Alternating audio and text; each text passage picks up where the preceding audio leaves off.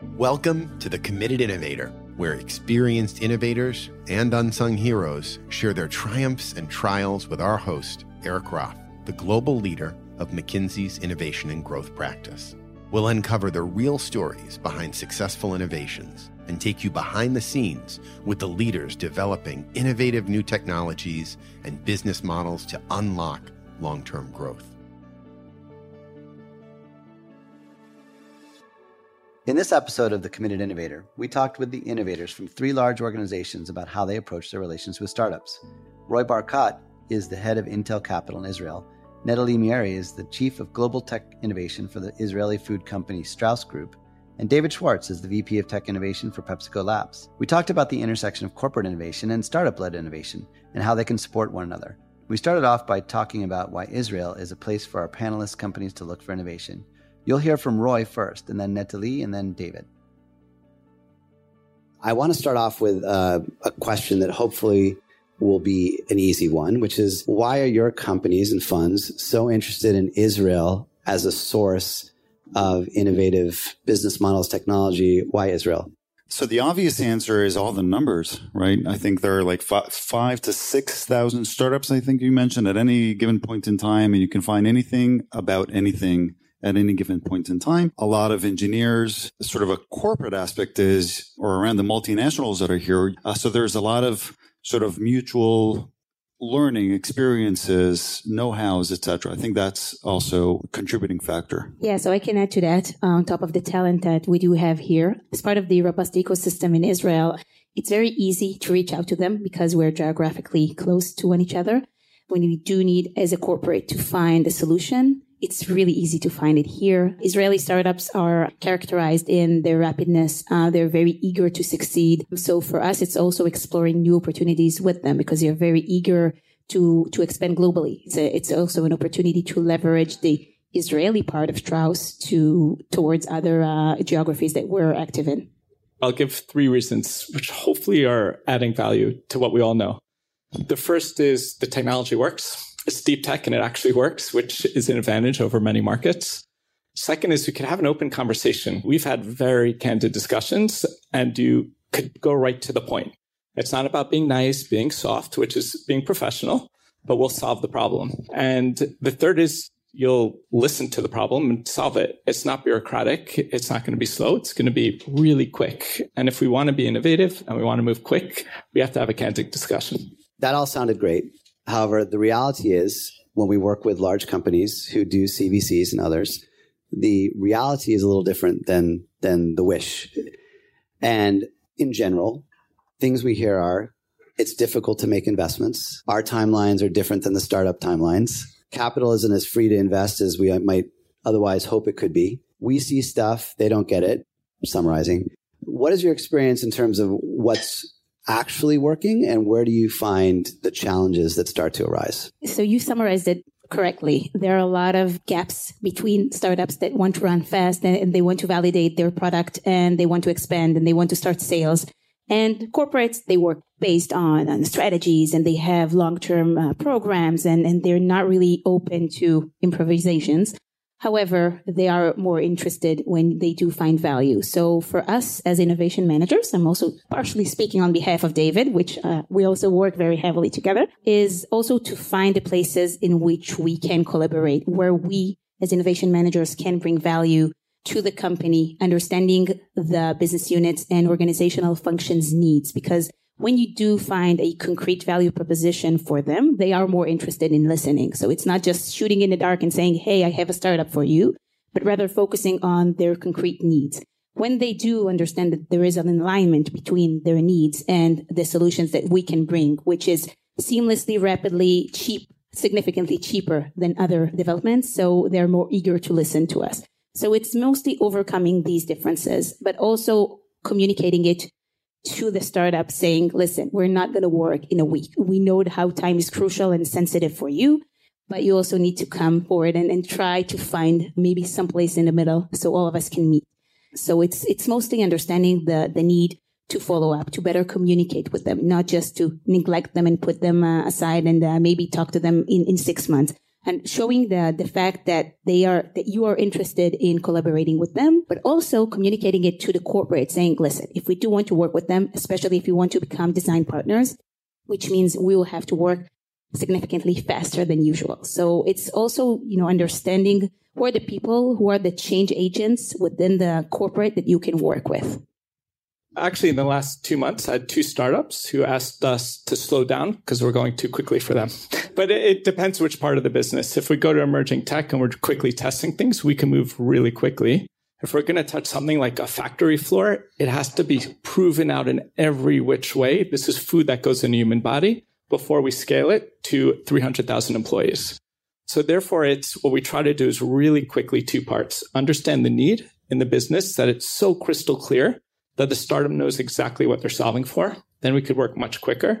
Second is fit for purpose test. If we're testing the technology, the first step of the test is not to prove world peace so that I could do everything. Prove a simple part.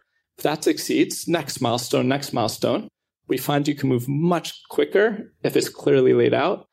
So we have a sort of a different perspective. Intel Capital being a corporate VC, we've been around for over 30 years, and there's this pendulum of shifting between different models.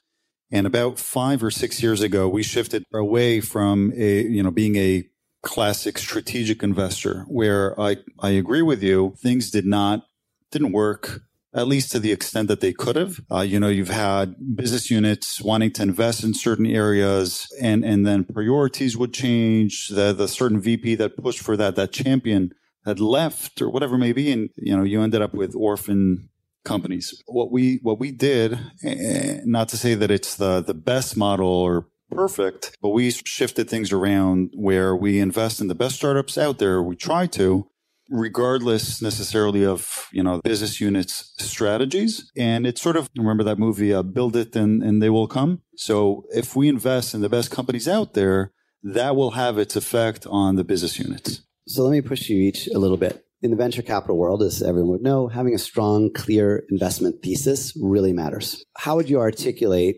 each of your company's investment thesis as to why it's a good source of capital for a venture? If I were going to challenge you a little bit on what you just said, you say, hey, we have money. There's money in lots of places. So the build it and they will come could be done by any number of VCs. Why is Intel disproportionately advantaged in doing that? And then back to each of, PepsiCo and Strauss, why is your investment thesis better than a venture going somewhere else for capital? If we look at a startup, at least the startups we've met, they're one of 3 things they're looking for. It's financing, the money, which is, as you said, pretty easy to get, or it's pretty available. There's expertise and scale. Given that the money is out there and see that more as a commodity, in our areas that we're trying to solve, it's about the expertise and the scale that PepsiCo could offer. We're strategic. We're not looking for the financial side. We're looking for the strategic impact to PepsiCo. So then if we know our problem, what we were saying earlier, we now test the solution and we see both in terms of scale and the expertise they offer us and we offer them, that it makes sense that they will impact our business, then it's a pretty straightforward investment opportunity. So now that's filtering the companies to actually invest in the company because it's strategic. How we look at it is an entirely different lens. For example, could we accelerate the product development? Could we accelerate the geographic expansion? Could we bring new expertise combined with their expertise to bring a new level of capability that neither of us could do without the other? Then it's a pretty straightforward thesis, and they want our investment, not all of them, but many of them, because it's so laid out of exactly how we're going to work together. The one underlying part is when we do an investment, the corporate itself and the startups actually want to see the other succeed. So instead of a vendor relationship, it becomes a partner relationship, which furthers that strategic objective of scale and expertise to build something new. To your point, you need to differentiate between the internal perspective of how we operate in the context of Intel, and then how the entrepreneurs and the other co-investors view us. What I said before really touches on the internal aspect. How do we create strategic value to Intel in the long run? From the entrepreneur's perspective, I think the trick is there's a saying in Hebrew, to be with and to feel without, to bring in the value that an Intel can bring, but without the downside. So we try to operate as any financial VC, not have any, not to weigh the company down in or color them Intel, but to bring them the access to the customers and partners, et cetera. So we're on that sort of line, that optimal line, hopefully. The number of CVCs being started each year is just skyrocketing. A lot of folks who probably listen to this may be considering whether this is a good idea or not for their organization. What would be the one piece of advice you would say whether they should or shouldn't start a CVC? Well, the first thought that comes to mind, and I'm sorry, but it's not necessarily should or shouldn't, but one of the things that they have to make sure is that they understand it's a long-term game. If they want to have the opportunity to invest in the best companies out there, the companies and the co-investors, the ecosystem needs to know that it's there for good, or at least for several years going forward. So it's not a good or bad, but it's a must to have. So actually, we just recently established the IT innovation activity at Strauss Group. So we currently do not have investments yet. So I'll break out. There's food and beverage investing and there's tech investing. I focus on the technology side. Being clear and consistent on your objectives. If it's very clear, are you strategic or financial, and you stay true to that throughout, you have a lot more success than going back and forth. The second is have an underlying way of working that's much deeper than just venturing. At least for us, being more strategic, it's more about the finding solutions that solve our needs, embedding them in the business, and then venturing is one of the levers that helps us achieve that goal. But if we're clear on our goal and we stay consistent on investing to support that goal, it has a lot of success. And if you could offer advice to the ventures themselves as to what they need to do to make themselves more presentable to you, what would that be? I think it's aligned with the comments that we had previously on the question of how do startups work with corporates. So first, it's understanding the different paces of corporates and startups, understanding that, it's not just a quick win, but you do need to aim for the long haul. So in this aspect, it's understanding which are the most relevant use cases that you can offer to the company. Do your homework, do due diligence before you reach out to a company, because sometimes if it's related to specific milestones that the company has achieved, that the corporate has achieved, so of course it's much more relevant and the reach out would be much more custom made. So we do highly appreciate once the startups that we speak with do not give only their generic blurb and deck and just talk about their company, but also how they can be applicable for us. So this is one of the main things that we do see as one of the advantages. Understanding, of course, the competition. Many startups, they're very interested in highlighting their solution, but not necessarily versus other ones. So in this case, having an articulate competitive analysis and a good landscape of what are the other solutions and what makes you become better than the others and what do you do differently is also a very important thing. Being open for criticism, because along the way, especially when you do start to work together, the corporate and startup, so there are, of course, many calibrations needed, especially with early stage startup, because if you are a design partner, so you're assisting the startup to design its solution. So in this case, it's also understanding what are the needs of the company. Be more humble when you reach out to this process, because it's going to be lengthy. It's going to be challenging, because I think that this is maybe these are the keywords that I see. Bring value, because this is what we're looking for. It's less whether we're going to pay after 30 days, 45 days, 90 days. It doesn't matter, right? Because we do see the long haul. So once you understand the value proposition that you can bring and you better articulate it to the corporate, we're going to have a different conversation. I think the trick is for the startup to understand when's the point in time where they need to make up their own mind rather than get convinced by whatever input the corporate is giving them, because they risk getting sort of strangled by the large organization. So I think, they need to take things with a grain of salt. In front of them, there's this huge opportunity, but then there's a question of how much time and resources they're going to invest before understanding, they need to move on or whatever it may be. So come open with a little bit of skepticism as well, I think. Just to add to what's already been said, because there are great points. And if a startup could have that integrity on two parts, one is honest about where they are with their solution. And second is honest about what they can and can't share with us. I don't want to know what they're doing with Gil and Mondelez. That's a breach of integrity. And I don't trust that they'll keep what I do with them a full secret. That was always the first bar. And I think it's with every startup. Will you maintain that integrity? Part one. Part two is a simple framework, relevance and differentiation. How relevant are you to our needs? And how differentiated are you from all the other startups who do almost the identical thing? Things are changing around in the world around us right now. How is that affecting the way you're looking at opportunities, as well as perhaps your experience, you're part of the Israeli experience, Israel's place in the world relative to entrepreneurship and venturing? Things are tough for startups these days. How are you seeing it? So from the VC perspective, we've seen since COVID started, we've seen rapid sort of shifts up, down, sideways. I think we're all being very cautious.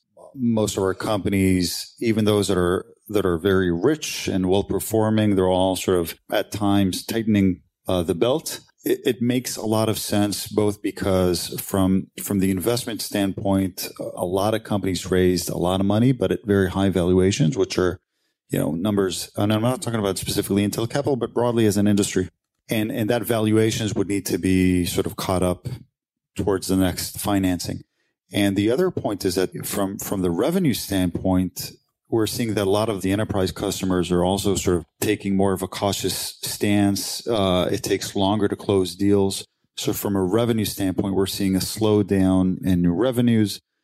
And also in terms of acquisitions, we're seeing a slowdown. So again, it's not news. Things are tough. We're talking about with our companies to try to reach 24 months of runway. Again, I think it's a pretty standard sort of recommendation. So I think that for us as a company, we do still need to keep our competitive advantage. We're still looking for innovation. It's a whole different process than investments in general. In my opinion, I think that COVID has created a significant digital transformation and a lot of urge and concrete need for us to better understand what are the solutions that should be rapidly, everything is of course relative, but rapidly implemented in the company. So our perspective, it's mostly how do we better interact and engage with startups. So I think it's a different way for us to analyze the overall condition. However, we are more cautious also about budget. So we're mostly interested in the opportunities that not necessarily are low hanging fruits, but the ones that we do see more value and better opportunities for the business. So we better cherry pick our collaborations with the startups. Given the macroeconomic condition, many would say CVCs tend to invest later anyway, overpay, and are much slower. So does this economic environment, to your point, if you're getting a little bit more conservative, exacerbate that? Or does it just make you slightly slower? What's the implication to, again, the rumors may not be real, but that's what many would say. So how does the macroeconomic condition either impact that or not? The macroeconomic, actually, I see it as helping us because it's no longer, and our main goal, again, being strategic, is not to do as many investments as we can. But now we don't have to run for a week or two to sign a term sheet and get a deal through. That's not our goal to begin with. And so now we have the gift of time to have better due diligence and make sure there's really a strategic fit with the business. So you say it's created a little bit more of a safer space to take your time and do the things you normally do, as opposed to what you may have experienced otherwise, where there's a much more competitive churn for some of the ventures. Exactly. And let's make the right decision for us and the startup. I don't want to invest in a company that a year later we pull out of the investment. It doesn't make sense. We're setting them up for more success and we're setting us up for more success because we have more buy-in from the organization. Then we know it's more differentiated and a greater fit and more relevant to what we need. So it's a win-win. Yeah, no, I agree. It's a return to the norm that we used to have before 2020, right? Not doing a deal within 24 hours. Given the need for competitive advantage, given the time you've earned, is this a great time for enterprises to think about a CVC if they're considering starting one? It's a great time if you're clear on what you want. So there's a great setup for you to do projects with every major company. If it's clear what you're trying to achieve, it's a great time.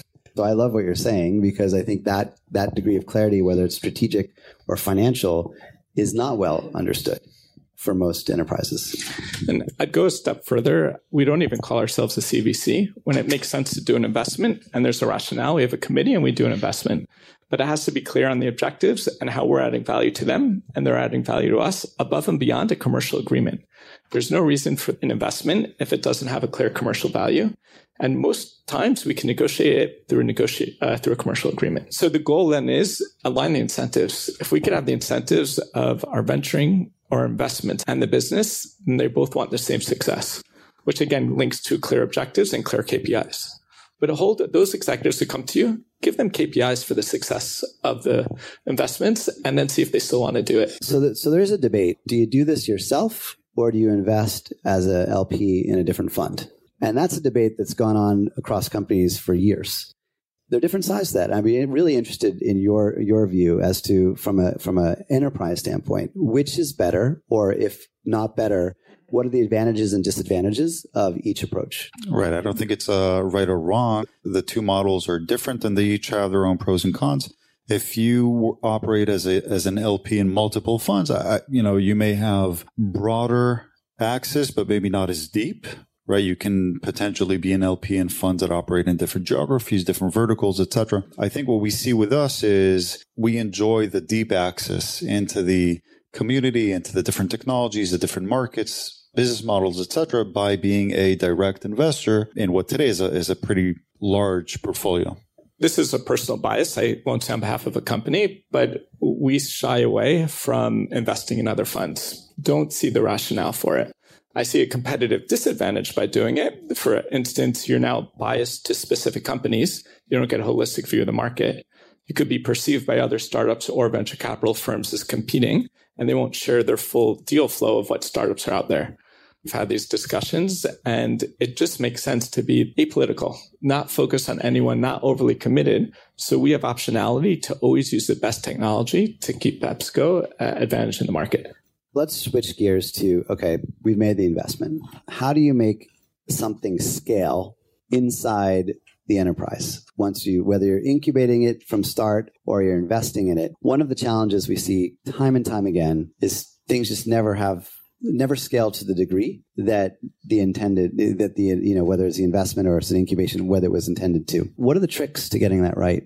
It's a good question. I'm going to talk about it from the incubation acceleration perspective. I think that one of my main goals is not only to, of course, not have a POC, because having a POC in order to say I had a POC is useless, right? We want to have a POC in order to further develop it and implement it eventually. But one of the things that I find mostly interesting for me is not only implementing it at one business unit, but rather expanding it towards other business units or organizational functions within the company. It's understanding the bigger picture, how we can implement the solution in different business units or other domains within the company. It's just doing an internal scale up of the company, understanding that if we want to work now, for example, on an AI analytics platform, it's not just seeing it in the confectionery business, but also seeing it in other departments and how we can make it become really our home startup. Okay. For us as just understanding after we've done all the due diligence process and the assessment and after we made sure that we're satisfied by the solution,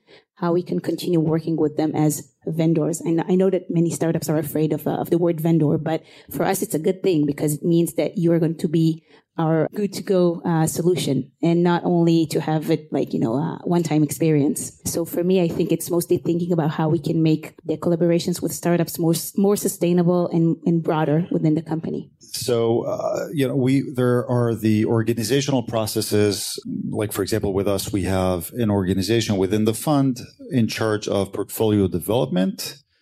And there they have, various activities to connect between startups and the different business units. But other than the structured processes, to me personally, it's really a matter of finding the right sort of partners to tango with in the business units. Again, it's not a methodic way of doing things, but it just works. It's finding the executives, look for the innovators within the organization that are sensitive to the startup's constraints, limited resources, time, etc., and are really, really able to move things forward. To me, it's even a different question, which is how do you start off with the plan to scale? And there are two simple rules we have. First is anything we look at is based on a need. What's that need in the business? We spent 2 months to really define the business need. Once we do that, we know that's going to be universal and they'll get adoption. The second is it's executive sponsored. So we won't start the program till the executive VP says, this is my problem. His experts confirm, and his VPs, we'll call the leaders who drive it forward, are fully supportive. Then when we're piloting, testing, and updating them, they're so on board and they're telling everyone, the word gets out throughout the business. Then when it comes to the point that it succeeds, we have KPIs we talked about. It's so clear that it's right for the business. And then it becomes explaining it and making it as setting up for success. The two KPIs we look at when we're testing a technology is underlying machine learning or its capability and its user interface. If that works and it solves a problem, easy to use, it's pretty straightforward to take it to the business. How do you measure success? Like, what are the KPIs that either at an enterprise level or in the individual, whether it's a venture and or the project level, what does success look like and how do you measure that? So first, we're setting KPIs with the business unit or organizational function even before we start the POC. Once the POC, we finish it, so we get to see what were the metrics, whether it was we were satisfied by the KPIs. AI analytics, for example. So if we think about a use case of promo optimization, so how do we better match the prices of our different products within the retailers properly, just to understand whether giving a 10% discount or 15% discount, whether it will move the needle or not.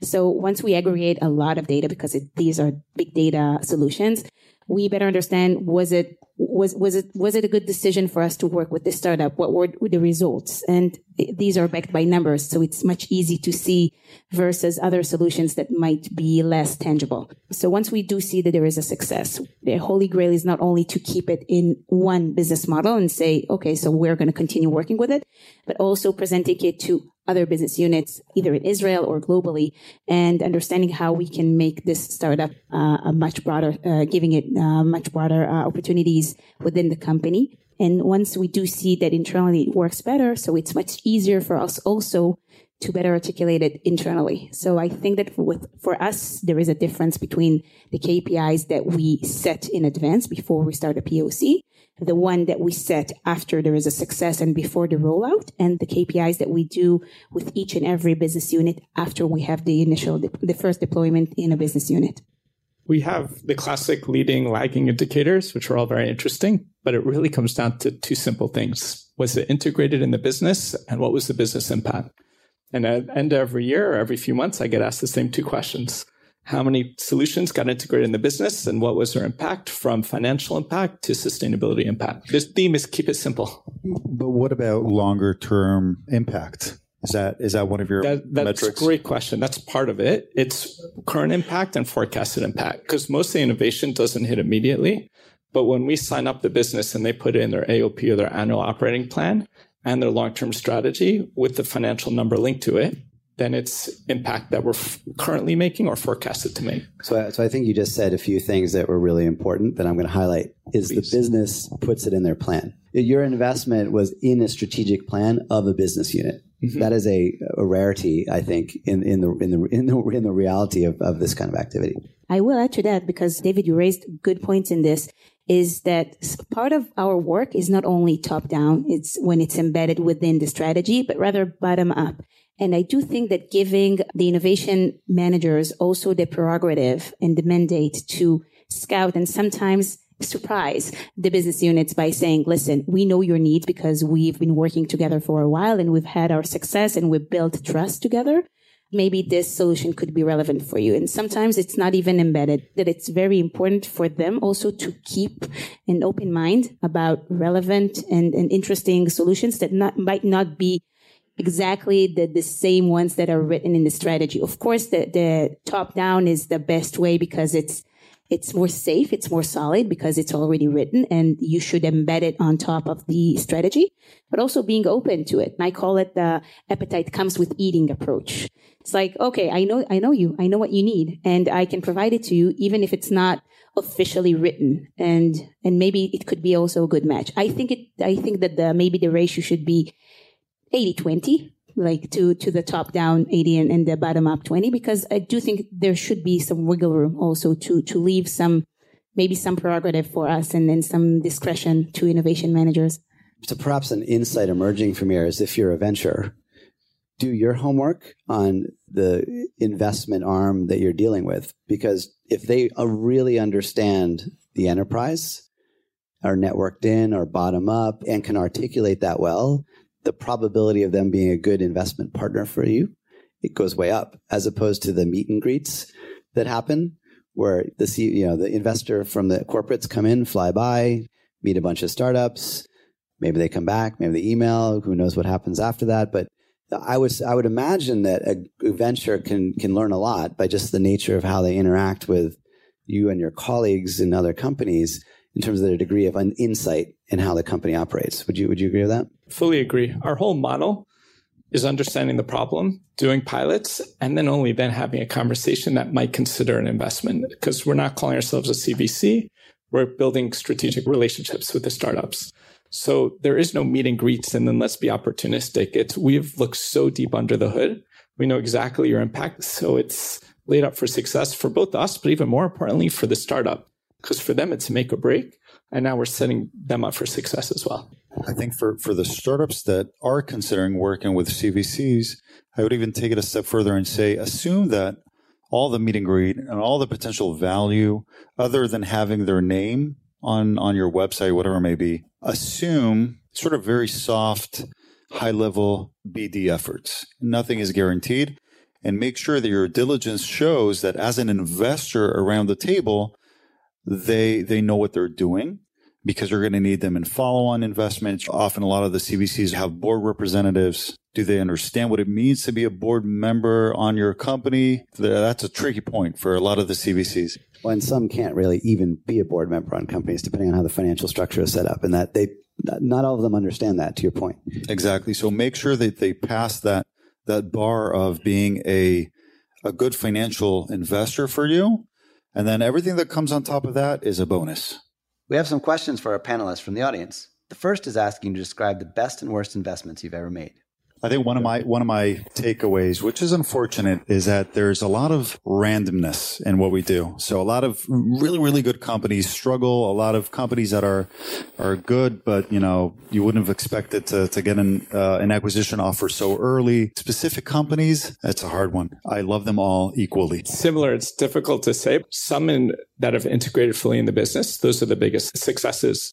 Because not only is it a challenge and an investment opportunity, but the impact has been millions of liters of water saved, non-agriculture, manufacturing, and other parts in our business. One of the challenges, one solution, the technology ended up not being all the way to what it proved itself. This is before we had a rigorous pilot program. And that's part of what drove us to say, before we think about an investment, it's all about the testing, the technology, and more importantly, solving the use case. So if it solves the use case, it's set up for success. It's the risk tolerance of corporates where you're already there still won't be 100% success rate, but significantly higher, slightly more conservative. It's more strategic in that sense. Our next question is about whether you view your work as being more innovation or corporate venturing. What percentage of your work is generating innovation on its own, separate from the investments? So maybe a little bit about Strauss's innovation structure. So we do have The Kitchen, which is an incubation program, and we do invest there, but we invest only in food tech. I'm doing the non-food innovation, which means part of the IT innovation. I focus on cybersecurity and HR and other enterprise software solutions alongside Industry 4.0, data and analytics, new business models, and so on and so forth. So first, we're a brand new activity. We were established in less than 6 months. So maybe this is the reason that we're still under the radar a little bit, and we are being active in some areas, and in some others, we're still trying to build this strategy with the business units, as mentioned before. We're gearing up. We don't have a CVC, at least not an official one. We do have investments, as mentioned, through The Kitchen, but only in the food tech domain.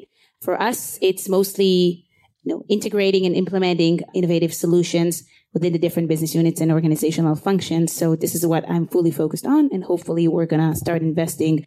We're not sure whether we're going to do it through a CVC or working with a VC as a limited partner. I think we're going to have a CVC, but we're going to discover it maybe in the plans for next year. I'll keep it simple. We have food and beverage venturing, and that's over 300,000 employees, so we're pretty big. We have different groups.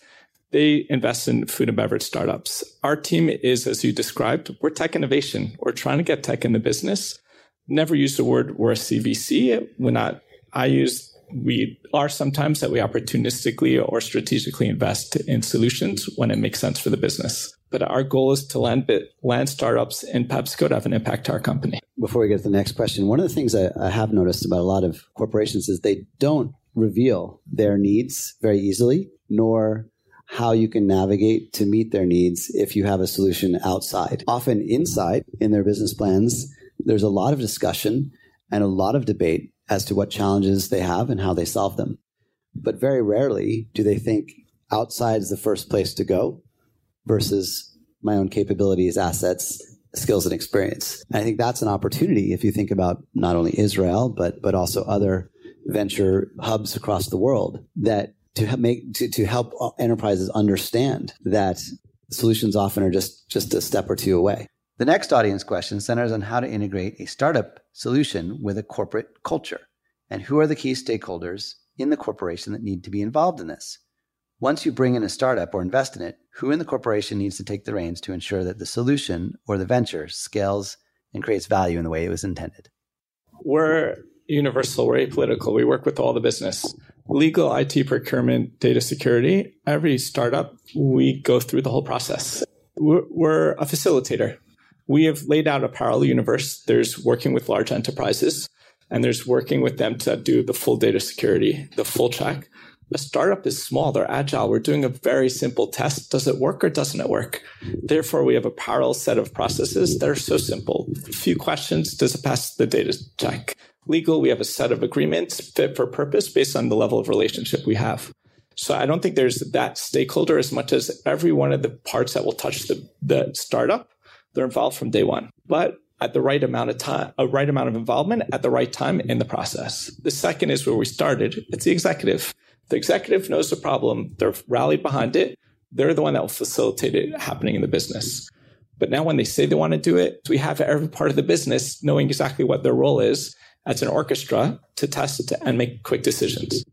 I will add to that it's very important for us as a corporate also to have the stakeholders, the senior management onboarded, because we do want to have two main prerequisites. The first one is ensuring a budget, because it's very, very important. We can sponsor the POC or even the implementation, but because we want to make sure that they are part of us, that they're part of the pilot, and not just, that they have a skin in the game. Put your money where your mouth is. So it means that you do have specific interest because it's already part of your P&L. The other thing is also to have a dedicated team, which is part of the collaboration between the corporate and the startup, which means that you're going to have a dedicated PMO for this, for the POC, and afterwards, hopefully the implementation.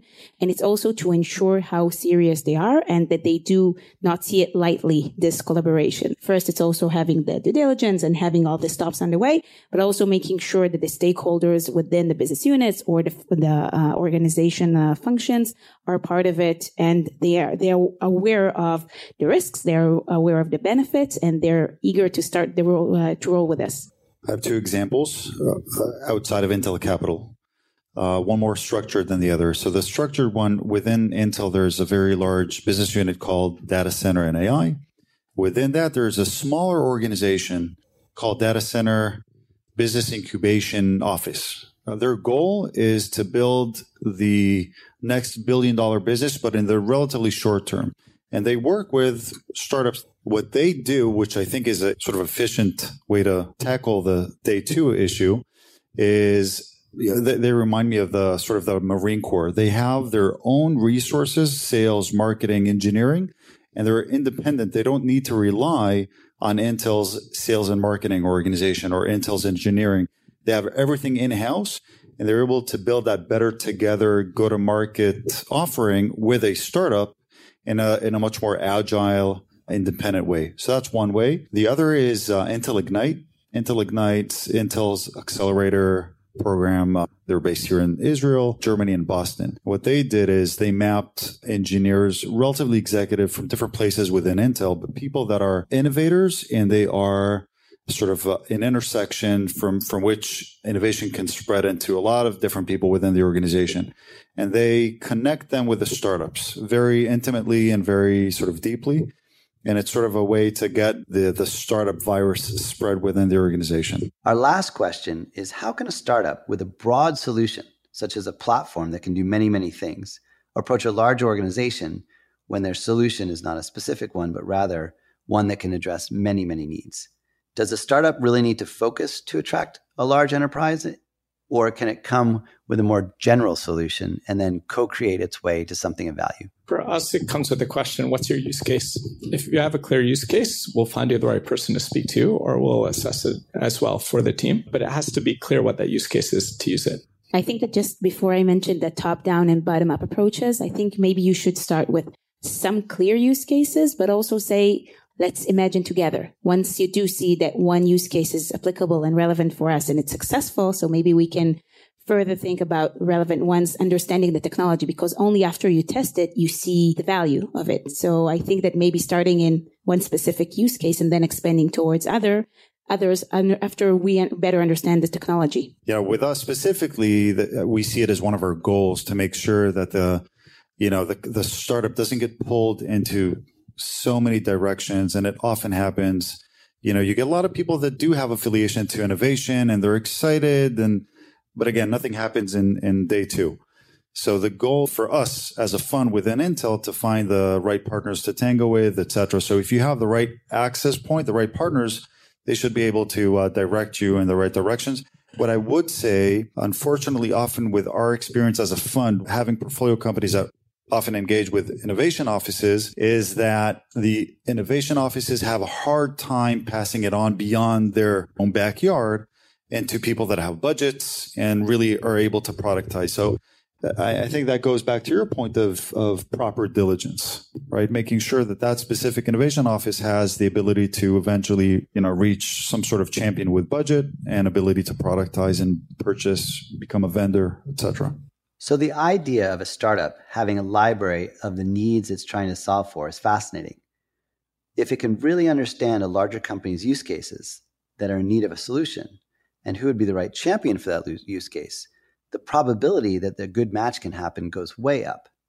That's a great way also for corporates to approach startups, as opposed to just saying, I saw this great technology and maybe it can solve a problem we have, and then starting a process. It can focus on the use cases that matter and that match a particular startup's solutions. So this is actually exactly the bottom-up, top-down approaches that I spoke earlier. I think that the top-down is the ones that you dictate in advance and you have predefined requirements coming from the business units that you develop with them.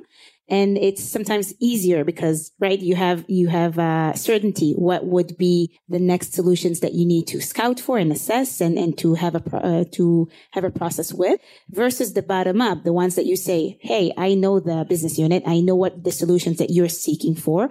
I saw interesting ones that are not specifically written on the exact strategy, and I'm interested in showing it to you. It's understanding the needs. It has to do with budget. It has to do with personnel that should be onboarded with the projects and the innovation POCs and deployments afterwards. But you do need to leave some wiggle room for us also as innovation managers based on the knowledge that we have and based on the things that give us prerogative and our discretion. The appetite comes with eating approach. Agree. It's really, we have a process for every step, but over 90% of the technologies are based on the briefs that were written.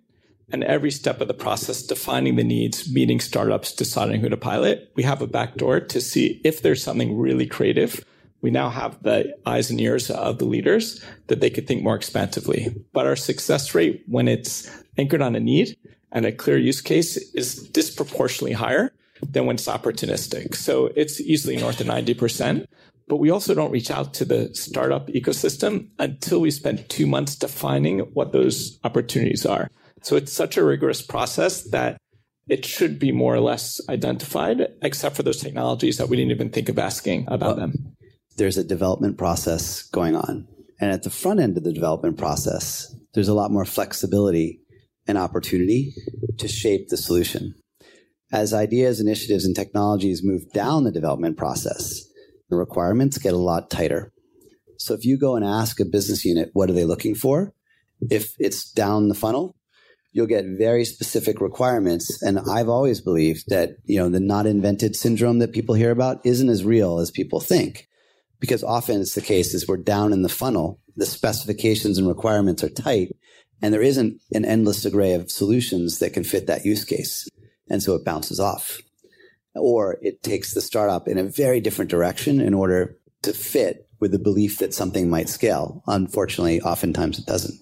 But at the front end of the funnel, where there is a lot more flexibility, there is a lot more solutioning, a lot more needs out there, I think that's where, to any ventures thinking about working with enterprise, you have a lot more opportunity, and the use case identification can be really powerful, because then you're more of in a searching, an open mode to find solutions, as opposed to a really specific search to solve a very specific problem. It depends where you are in that cycle as to how well that use case identification and prioritization works. And I'm sure, I suspect each of you have experienced some version of that. Yeah. I completely agree. As long as you're not kicking the problem down the road, and that innovation office can, at a certain point, translate that into an actual project, et cetera. Well, I think you have to have someone such as yourselves really strong and experienced to do it, because oftentimes you run into these little offices that are hanging off on the side who have a little bit of money, a little bit of a mandate, not a lot of exposure, and they meet all of you, and it creates a slightly less than desirable outcome for everybody. But with that, thank you all for coming. It's been a pleasure getting to get to know all of you and getting a chance to hear from all of you as well. So thank you so much for your time, your participation, your energy, and I hope everyone learned something along the way. Thanks for listening. You can find a transcript of this conversation at mckinsey.com/committed innovator. We look forward to having you join us again soon for the next episode of The Committed Innovator.